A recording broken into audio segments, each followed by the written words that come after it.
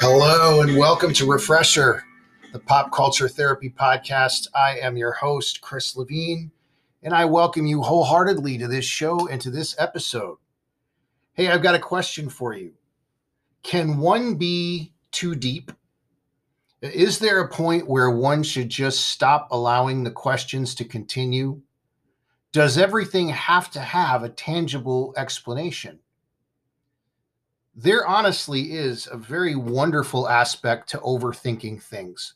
Your world becomes as large as the sky and as vast as the ocean.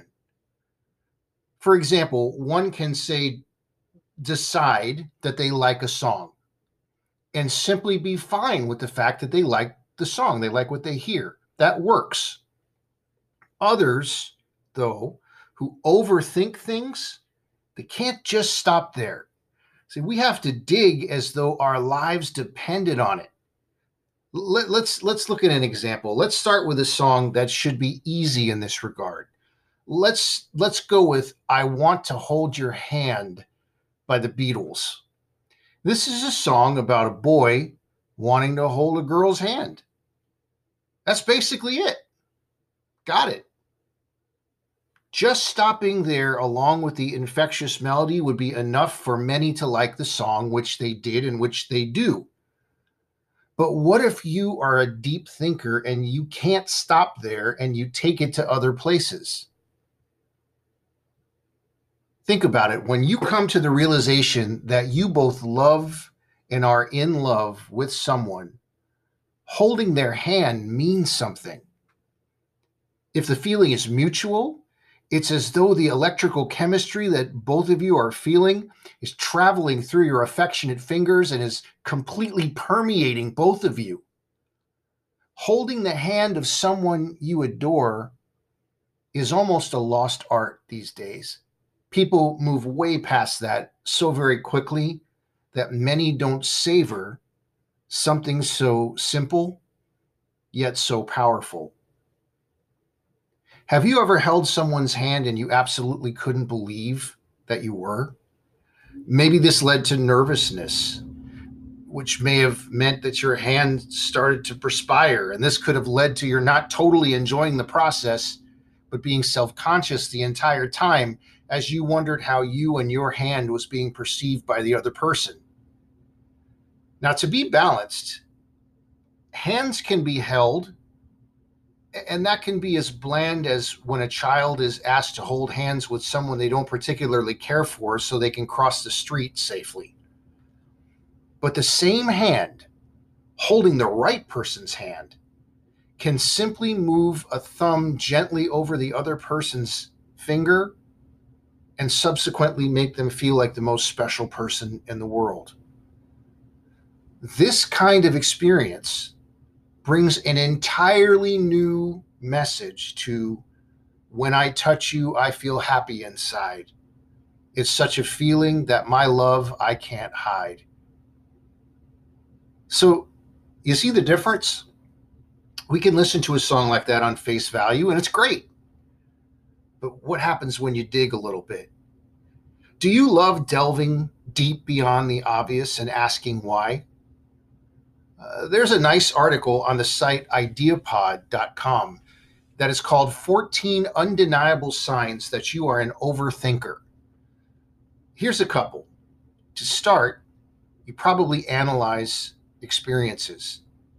It's common for a deep thinker to engage in a lot of analysis of past, present, and future experiences. They take the facts and experiences from the past and somehow link them with new facts and experiences right now.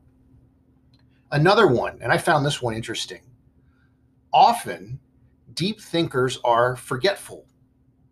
It says here that a deep thinker is usually thinking so much that a mundane day-to-day task might get pushed out of their head. They often ruminate over more pressing issues and problem solve. A third one, and the last one that I'll quote from the article with, is this: a deep thinker doesn't care for small talk. Often they don't see silence as an awkward thing. Often they'd rather be lost in their thoughts anyway. Now, while this means a deep thinker can come across as kind of a snob, the reality is far different. Though, let's face it, a deep thinker can totally be a snob too. Which, by the way, I thought of an absolutely foolproof way to stop a hacker from ever entering the private computer of a rock snob. This is for all the music snobs out there. You may want to take notes, because speaking as a reformed rock snob, I can tell you that this is going to work. First, this disclaimer: if you're not sure whether or not you're a rock snob, this may not work. If you're on the fence, this may not be an infallible plan. How do you know? Well, think of it this way. If the rock snob is gutsy enough to tell you that they secretly like, say, Air Supply, abort this plan. It's not going to work. But if you know that you are a true dyed-in-the-wool rock snob, this will keep you safe. Maybe one last test to discern where you stand. Here's one. If you're afraid to tell someone that you like a popular band just because they're a popular band, you're probably a rock snob. Here's another one. If you really love Van Dyke Park's solo works, but you've never actually listened to them, even if you own them, this idea will be perfect for you. So if this is you, here is your surefire anti-hacking password idea. Use passwords including the names of bands that a rock snob would never use. For example, would anyone ever expect you to have the password Electric Light Orchestra forever? Of course not. They would be too busy typing in different variations on the Velvet Underground. Here's a few more ideas. How about !Howard Jones 1? They're never going to type that in your computer. How about The Outfield 1989? How about Star Glass Tiger? Or here's another good one. How about hashtag Jefferson Starship built this city? All one word. See, you do this as a rock snob, and I guarantee that people will wrestle with your passwords for days, entering Bob Dylan lyrics, Sonic Youth album titles, maybe spelled backwards, whatever, but they will not touch these ideas. The end result, you will have the safest computer ever. And hey, here's one more for the road. Let's go with Foghat 1000. Back to deep thinking. Sometimes the overthinker might put more depth into a song than the songwriter did. So we looked at a healthy example with I Want to Hold Your Hand. But I remember reading about the song Badge by George Harrison and Eric Clapton, which was performed by Cream. Now, according to legend, George Harrison wrote the word bridge for the bridge section of the song. Eric Clapton misread it and asked him why he wrote the word badge. They apparently thought this was funny and subsequently named the song Badge. Why I find this interesting is that for years, fans of the song tried to demystify the title. It had to mean something to epic proportions. Actually, it was just an inside joke. So just imagine what these same kinds of individuals might have done with something like Stairway to Heaven. WorldScientific.com commented on this topic of depth as well. It notes that there's more than one way to think. Most people are familiar with the systematic rule-based thinking that one finds in a mathematical proof or a computer program. But such thinking does not produce breakthroughs, nor is it the kind of thinking that results in significant learning. Deep thinking is a different and more basic way of using the mind, which is the essence of creativity. It's at the heart of every paradigm shift or reframing of a problematic situation. Deep thinkers Ask why. And that's an awesome thing. Again, we can drive ourselves crazy by just constantly asking why, almost like a little kid that just learned to talk asks their parents why every 5 seconds. But it is good to ask the question, why? Think of it this way, and I don't mean to be offensive. I'm just telling it like it is.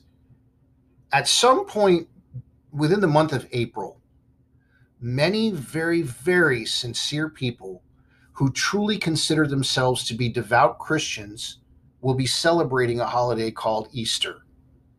Now, most of these have celebrated this holiday since their birth and have done so for decades. Now, Easter, as I understand it, is the celebration of the resurrection of Jesus Christ. Now, that in itself sounds extremely noble. But where I initially got confused in this process is when the bunnies and the painting of the eggs enter into the equation. What does one have to do with the other? Well, it's actually very interesting to read about why and ask yourself why. Figuring out how the traditions of, for example, rabbits and eggs got involved in this celebration. It not only has absolutely nothing to do with Jesus Christ, but these were completely merged into the idea with pagan spring festival traditions, primarily directly in tandem with fertility goddess worship, namely, ironically enough, called Oster or Ostara, and Oster is Eostre, which was the Anglo-Saxon goddess of the dawn and spring. Spring, get it? Fertility, eggs, rabbits. The Catholic Encyclopedia actually states the following. I'm just going to read it to you word for word. Quote, a great many pagan customs celebrating the return of spring gravitated to Easter. The egg is the emblem of the germinating life of early spring. The rabbit is a pagan symbol and has always been an emblem of fertility. Now, I mentioned this at the outset. I'm going to say it again. My point here is not to attack anyone, but my question is this.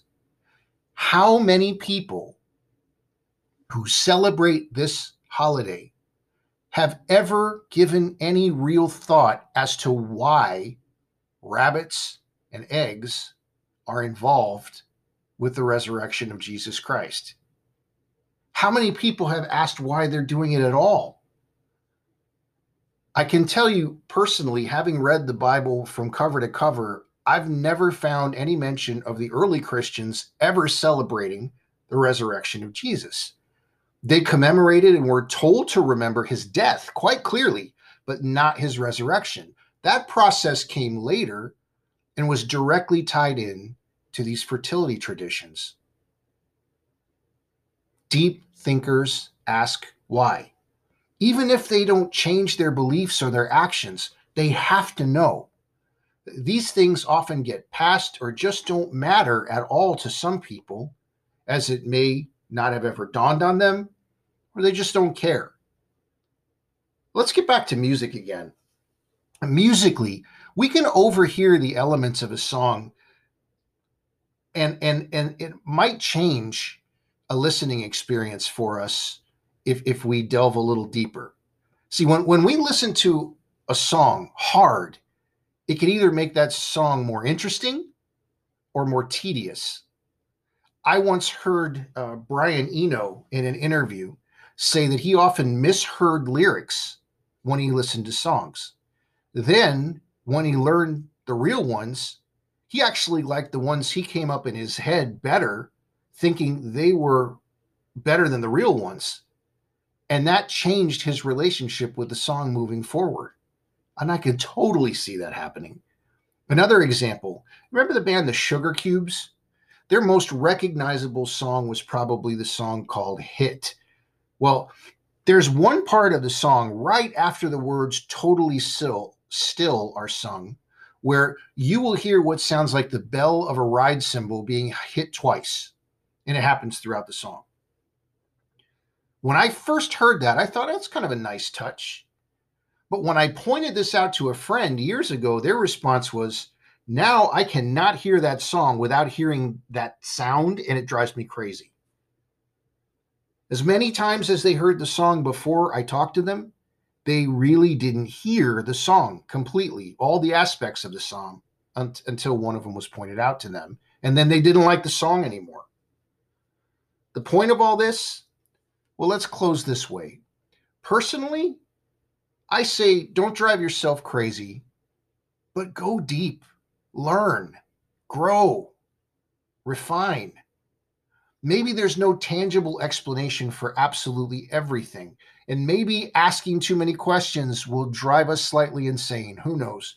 But by digging into things, it makes us smarter as well as more well rounded. If we know why we do things, we also may be more confident when we do them. Or it may stop us from doing something we find we really can't get behind or we really truly don't believe in. Even with music and words and feeling and expression, manifesting deeper thinking takes your listening experience to a totally different level. And it gives you an entirely new relationship with a song. And it feels good, not unlike holding hands. We have once again arrived at the time on Refresher when we present you with a Spotify playlist that is going to take a hard left turn this time. I thought it would be fun to do a total fun one this time. I said that I was a reformed rock snob, and this list is going to prove it. The first step to recovery is to admit that you have a problem. And I can honestly say that for give or take the past 12 years or so, I have been rock snob sober. I'm going to give you a few seconds to applaud. Thank you. No, really, I appreciate it. All of these songs, the punk rock cool police would arrest me for putting on here, but I don't care because I like these songs unapologetically. They're not guilty pleasures. They're just a pleasure to listen to. We have for you this time around a Refresher podcast Reformed Rock Snob Exhibit A playlist. You can find it really easily on Spotify. Just type in Refresher Podcast - Reformed Rock Snob Exhibit A.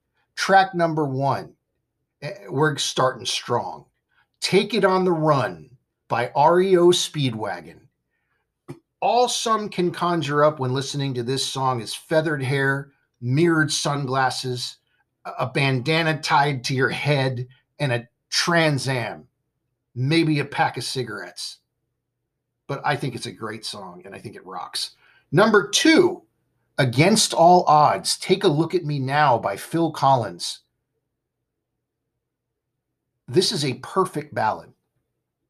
Really, name one better. Number 3, I Can't Go For That by Hall & Oates, which is a great soul pop hybrid of a song. Number 4 is Lady by Styx. I know what you're thinking.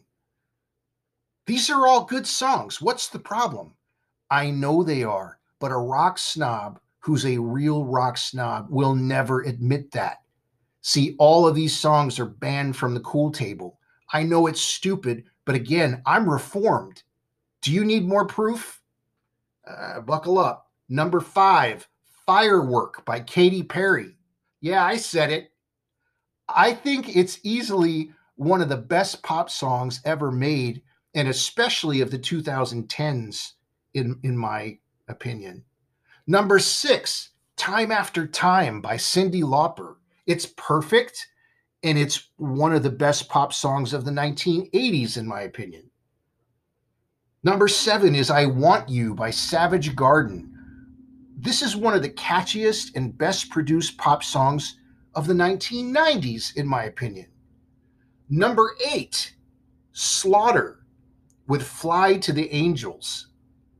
Now, some will hear this and they'll only concentrate on the Aquanet and the stereotype that involved the time period.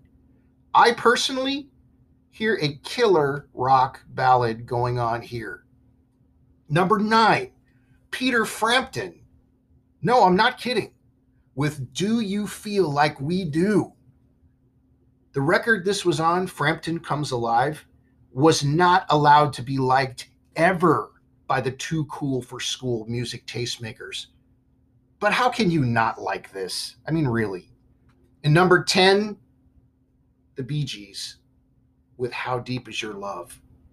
People, especially rockers, decided that disco was uncool. It's too bad because they missed out on beautiful songs like this one. So there it is. Look, some people, they listen to music, and if they like something, they like something. A rock snob has to, number one, learn about it, or number two, see who else likes it to see whether or not they're allowed to like it.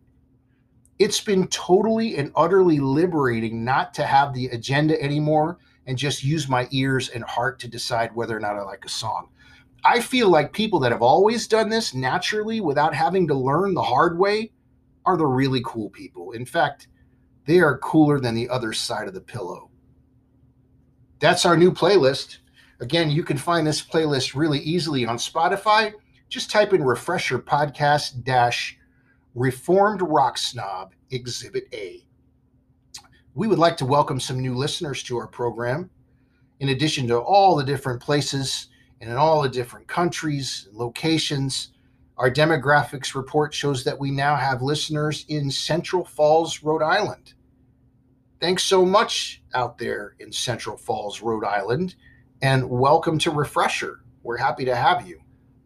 Listen, guys, I say it all the time. I mean it all the time. This show would not exist without you. If you could all do me a favor, please continue to pass this podcast along to your friends. Also, if you would like to help keep this podcast stay up and running, if you would like, you can make a small monthly contribution. Just see the support this podcast link under the episode description. If that's something you want to do, if you're so inclined, that would be fantastic. But whether you do or whether you don't, just feel free to listen and enjoy this show anytime that you want to. No big deal. As always, the music that begins and ends this podcast is by the band Dive. The song is called A Day Late, and it was written by Mr. John Villafuerte. But until next time, this is Chris Levine for Refresher, the Pop Culture Therapy Podcast. Everyone, please take care and do yourself a favor, and remember that there's a big difference between worry and concern. We'll see you next time.